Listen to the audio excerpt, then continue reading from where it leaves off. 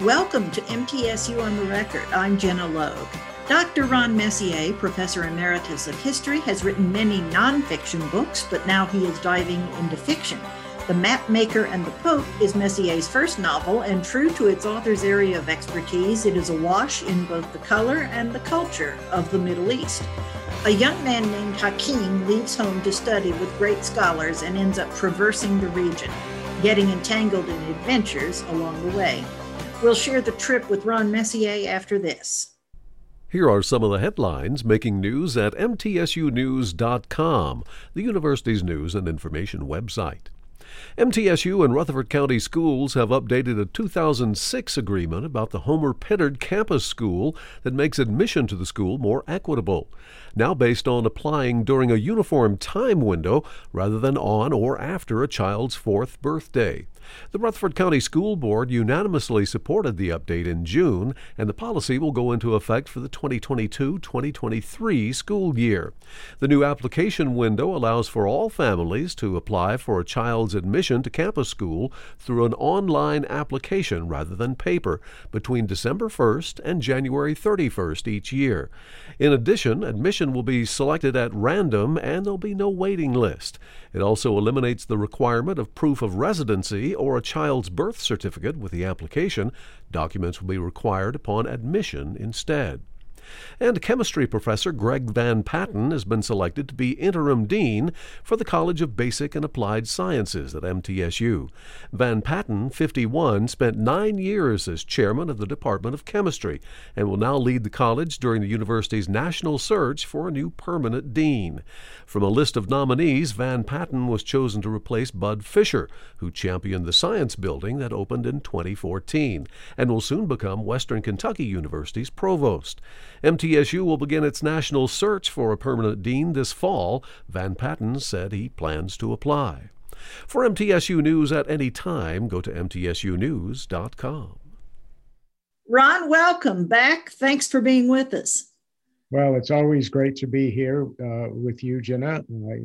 I've been looking forward to it. Yes, me too.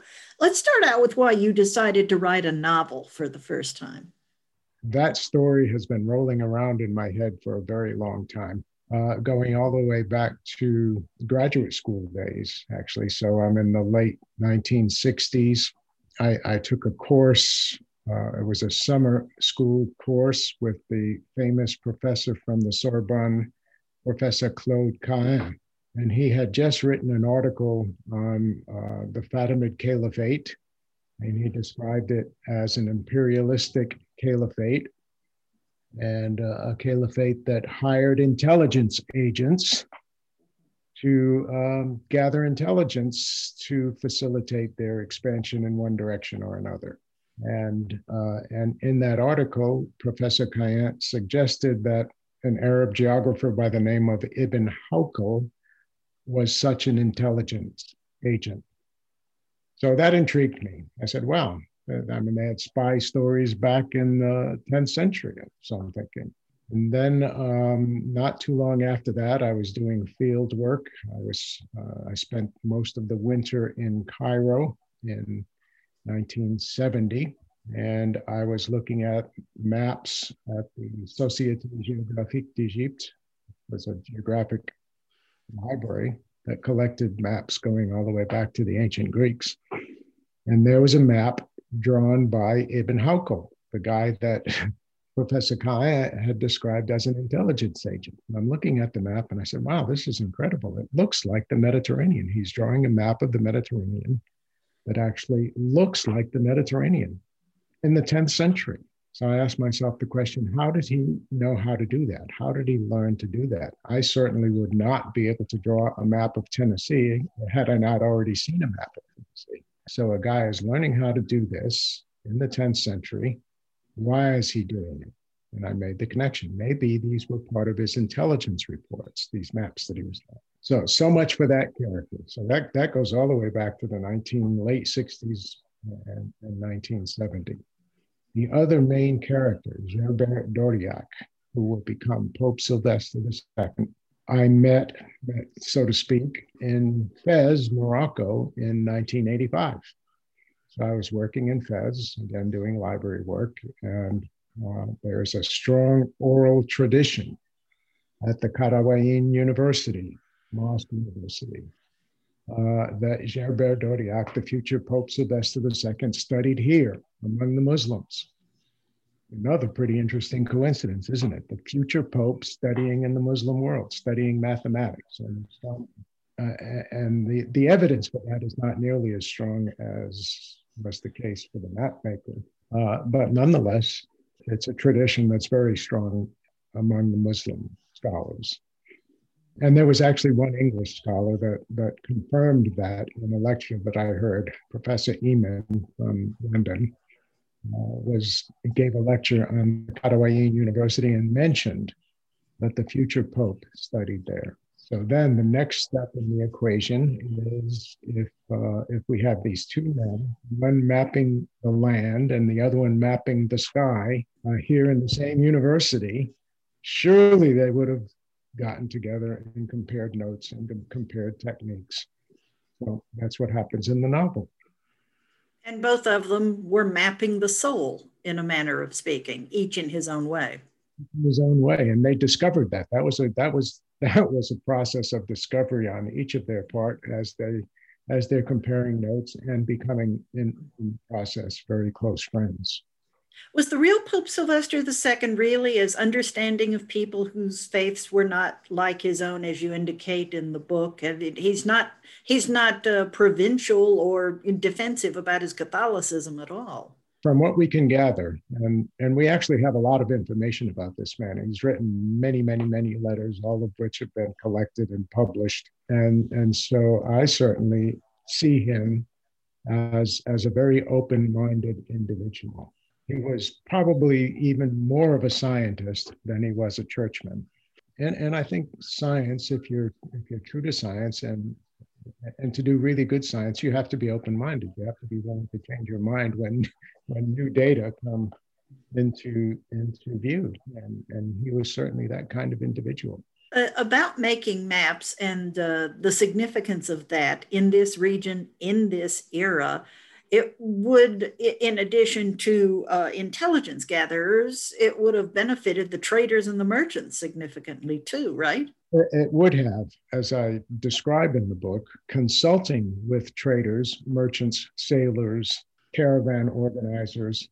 That was a big part of Ibn Halkol's or Hakim. I call him Hakim in the novel because we don't really know very many details of Ibn Halkol's life. I mean, we know where he went because he describes that. We know where he was at certain points in time because he also tells us that, but he doesn't really tell us what he was thinking, except every once in a while you could get a sense of what his interests were and what his prejudices were. If one of them was more prejudiced than the other, it was certainly a Muslim who was more prejudiced, but he got over that. Part of his process was to consult with merchants and travelers, and he would make tiny little adjustments to his map when he did that. As I describe in the book, he was always taking notes, always adding to his portfolio of little bits of data. And so it took him, the process of drawing a map for him of the Mediterranean was well over a 10-year process.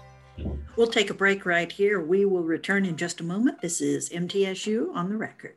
The American Democracy Project is a nonprofit initiative which strives for greater voter registration and civic participation among young people at MTSU and at campuses nationwide.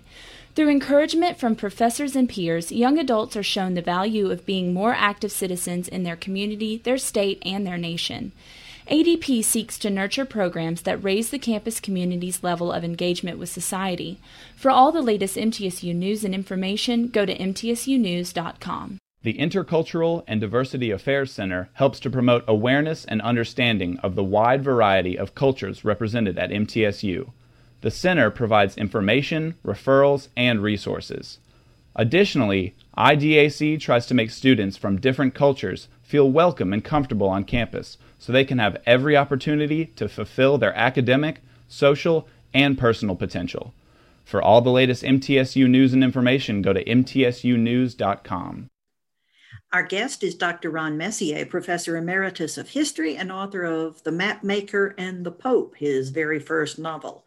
How does Hakim get mixed up in all this spy business? It wasn't what he set out to do.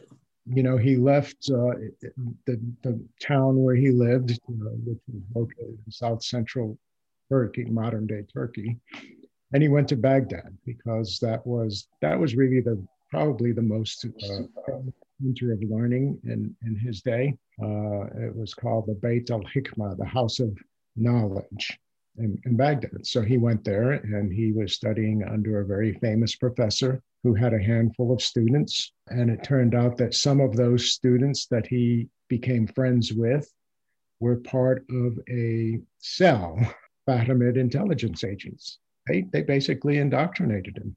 And they seduced him, I think, by describing the Fatimids as the one true caliph, the Fatimid caliph as the one true caliph, interested in equality among all humans, as being very tolerant. And there's among scholarship today, there is some truth. But that was the Fatimids' intent. As time went on, they probably lost sight of that, as many ruling regimes do. Ruling regimes what are they all about? They're about, particularly once they get into power, their main goal becomes to stay in power. As you probably noticed in the book, gradually, Hakim becomes a supporter of this movement, but then once he's a full-fledged supporter, he gradually begins to see beyond what their original intent was, and he becomes somewhat disenchanted with his role as an intelligence agent.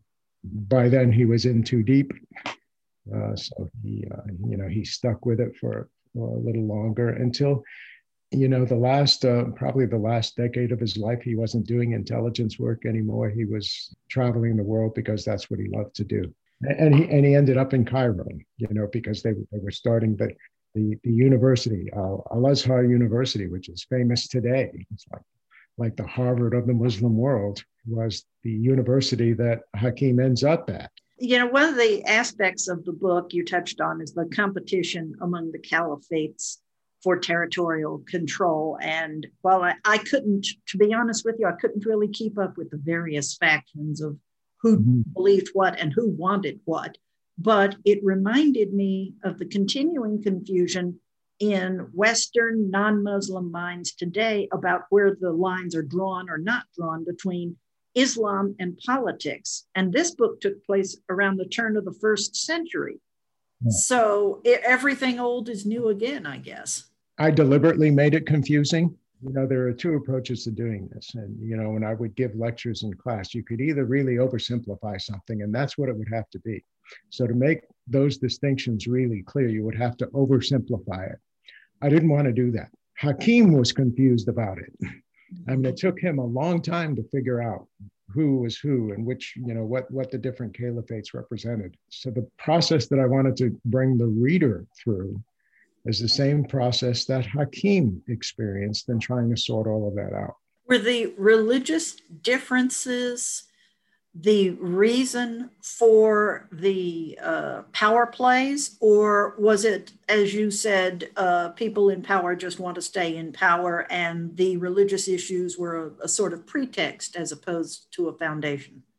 Certainly the latter, because in fact, I think there's a line somewhere in the book where I say that it's rather seldom that one religion will debate, one religious group, that's Christians, will debate with Muslims. I mean, they debate plenty, but usually not over theology. I mean, there's plenty of debate within a religion over theology, but debate between one faction like the Fatimids versus the Abbasids. They didn't debate theology so much either. They debated politics. And resources, competition for resources. That's where the competition was. In fact, if you go back to the very first civil war in Islam, now this is not in the story, but the origin, you brought up the comparison between Sunni and Shiite today. And the origin of that goes back to the very first civil war in Islam shortly after the death of the Prophet Muhammad, which was a dispute over who the real caliph would be.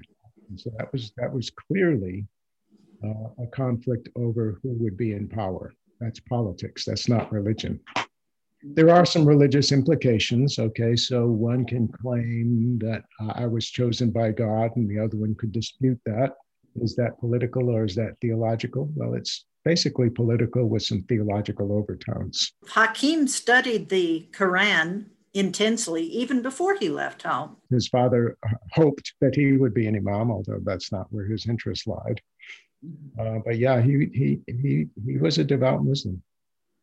And we gather that about Ibn Hawqal, the real person that the story is based on. Again, he was a traveler and a reporter of geographic information, a drawer of maps, but we can gather enough about what he was thinking to conclude that he was a religious person.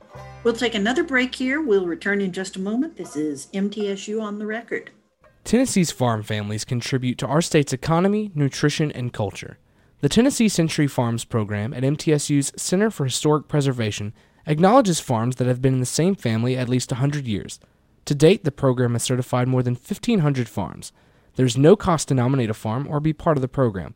For all the latest MTSU news and information, go to mtsunews.com. The Experiential Learning Scholars Program at MTSU gives students a chance to go outside the classroom and obtain hands-on experience in their chosen fields of study.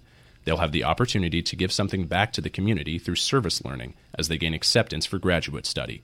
Students should be able to select EXL-designated courses from major requirements and general studies requirements to complete the 16 to 18 hours of EXL coursework. For all of the latest MTSU news and information, go to mtsunews.com. The subject is The Map Maker and the Pope, the first novel by Dr. Ron Messier, Professor Emeritus of History. Would it be too much of a spoiler to explain how Hakim and the Pope get together? Is that too deep in the book to go? Would that be depriving the reader of a certain amount of pleasure? I don't think so. I joined the Murfreesboro Writers Group, which is a group of fiction writers. Usually 8 to 12 people would meet every Wednesday night, and we would read our stuff up to 5 pages, and our colleagues would critique it. And they were waiting impatiently for that to happen. I mean, they knew what the title was, and there are chapters about each of the characters separately. And they were wondering when they were going to get together. And you're right, it's pretty late in the story before they actually finally meet. But it becomes clear pretty early that they're going to meet at some point because they're so much alike and they're doing so much the same sort of thing. And the title sort of implies that they're going to meet. So yeah, no, it's not a big mystery that they're eventually going to meet. So how did they do it? They were both there at the University of the Katawayin. The word Katawayin is a section, a region, a quarter, one of the quarters in downtown Fez. And the university, Mosque University, is named after that quarter. Actually, it was created by a group of refugees from the city of Kairouan, which is why it's called the Katawayin Mosque University. So Hakim is there. He lived a couple of blocks from the library, and he did most of his work at home, but occasionally he would go there just to sort of rub shoulders with some of the scholars that were there. Gerbert was much younger. So Gerbert is one generation younger than Hakim, maybe, I don't know how many years, 15 years, 20 years younger, probably. And so Gerbert is there learning trigonometry from one of the scholars, and they're there in the reading room. And Hakim walks in, and he knows the mentor of Gerbert. He doesn't know Gerbert. So the mentor introduces the two. And Hakim was kind of snotty, actually, when he first met Gerbert. You know, he sort of put him down as this uncivilized, Frankish Christian But then when Gerbert started talking to him in such a sophisticated way for a young guy, Hakim's attitude toward him changed quickly and dramatically. And he said, wow, I mean, this guy has something to offer. In addition to the more intimate moments between people, it has also moments of action where Hakim is being chased, among other moments of action. And it's also epic in scope in the moments where there's a great deal of travel in it.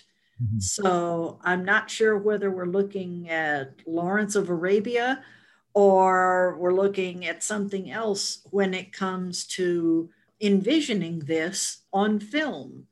Is that a possibility? So I've written a screenplay. And I just finished it. And that was so much fun that I thought of taking The Mapmaker and the Pope and doing a screenplay about it too. And I actually wrote a couple of scenes. And I don't know what the explanation is, Jenna, but it turned out that I couldn't make it work. And I think there are just some stories that don't lend themselves too well to the screen. But I think the problem with it is the very fact that these two characters meet so late in the story. You know, I mean, when I was working on my screenplay, I sent it off to professional screenwriters to get feedback. Pretty much the common response on this one issue is that what's at stake in the film has to be clear within the first 25% of the film.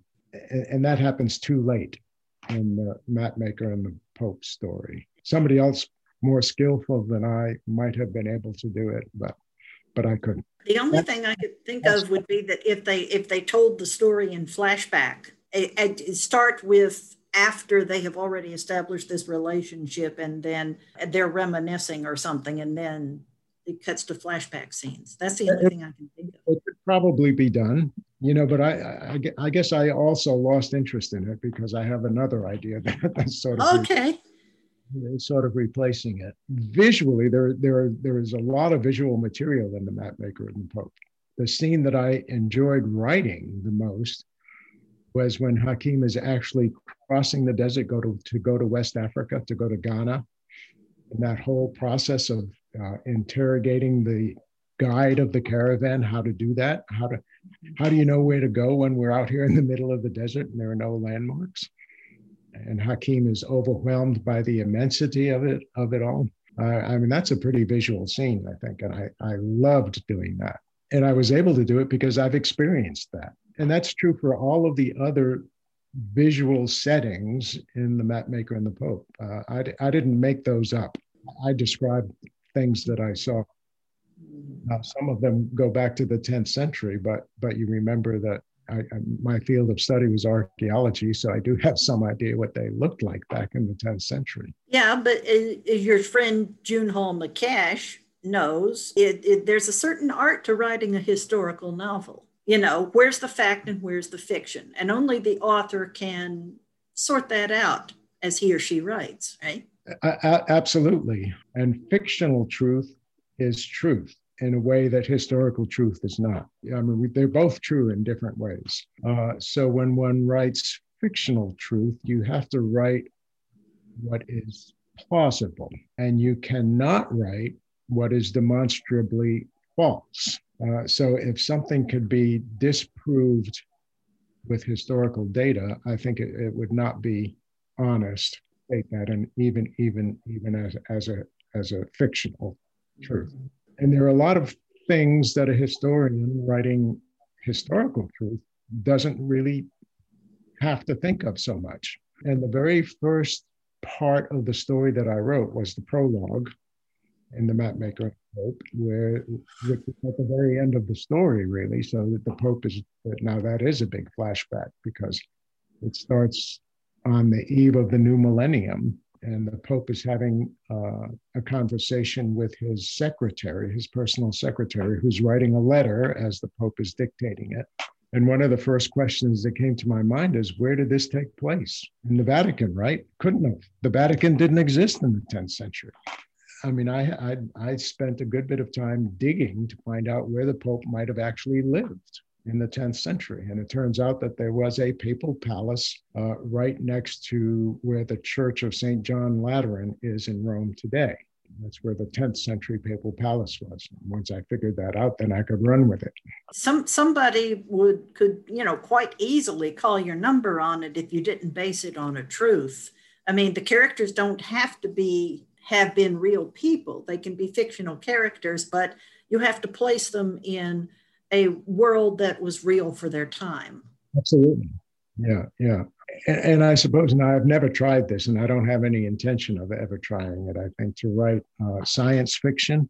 But science fiction has a similar kind of restriction, right? You can project things that haven't happened yet, but it still has to sort of be somewhere in the realm of plausibility for it to be good science fiction. Rather than looking forward, historical fiction looks backward with the same kind of restriction. It's got to be plausible what was actually true at that time. The book is called The Mapmaker and the Pope. It's from Twin Oaks Press. It's the very first fictional book by Dr. Ron Messier, who is a professor emeritus of history. I enjoyed reading it, Ron. I hope you have good success with it. And it's probably one of the more interesting deep dives into a culture other than my own that I've ever had. More interesting than a textbook, certainly. Well, good. I'm glad you enjoyed it. It was certainly a blast to write. I mean, your first question was, why did I decide to write it? Well, I wrote it well after retirement, right? I was at a point in my life where I said, if I'm going to write anything, it has to be really fun. Writing this book was really fun. I hope the readers are finding it fun, and I've gotten a lot of positive feedback. Thanks for being our guest and talking about it on MTSU on the Record. Okay, it's always fun. Thanks. And I'll look forward to you coming back sometime soon, maybe. We'll be right back. The MTSU Department of Art has the newest facility for visual arts in the state with approximately 50,000 square feet of space, including high-tech computers and computer-driven equipment for multimedia, graphic design, printmaking, sculpture, painting, and ceramics. We feature a visiting artist lecture program and an exhibition program that exposes students to work by national and international artists. To find out more, visit mtsunews.com. The Army ROTC College Program at MTSU prepares students mentally, physically, and emotionally to become leaders and promotes virtues of duty, honor, country. ROTC cadets are involved in all academic disciplines, athletics, and student organizations at MTSU. Full scholarships and tuition assistance are awarded based on merit. All cadets upon graduation will serve their country as second lieutenants either in the Army, Army Reserve, or Army National Guard. For all the latest MTSU news and information, go to mtsunews.com. Jimmy Hart has the middle moment. Chelsea Abel, Coordinator for International Student and Scholar Services in the MTSU Office of International Affairs, helped those foreign students navigate the challenges of the pandemic, which shut down or greatly restricted travel for months last year. Here, she shares how her office is gearing up for a more normal academic year this fall. Some of them are led by our international student ambassadors. So they lead one, which is called a cultural presentation. So they talk about their home country, different traditions back at home, different festivities, different holidays, things like that, just to really show the diversity of our campus. We've also had international movie nights where they can send in like their favorite movies from back home.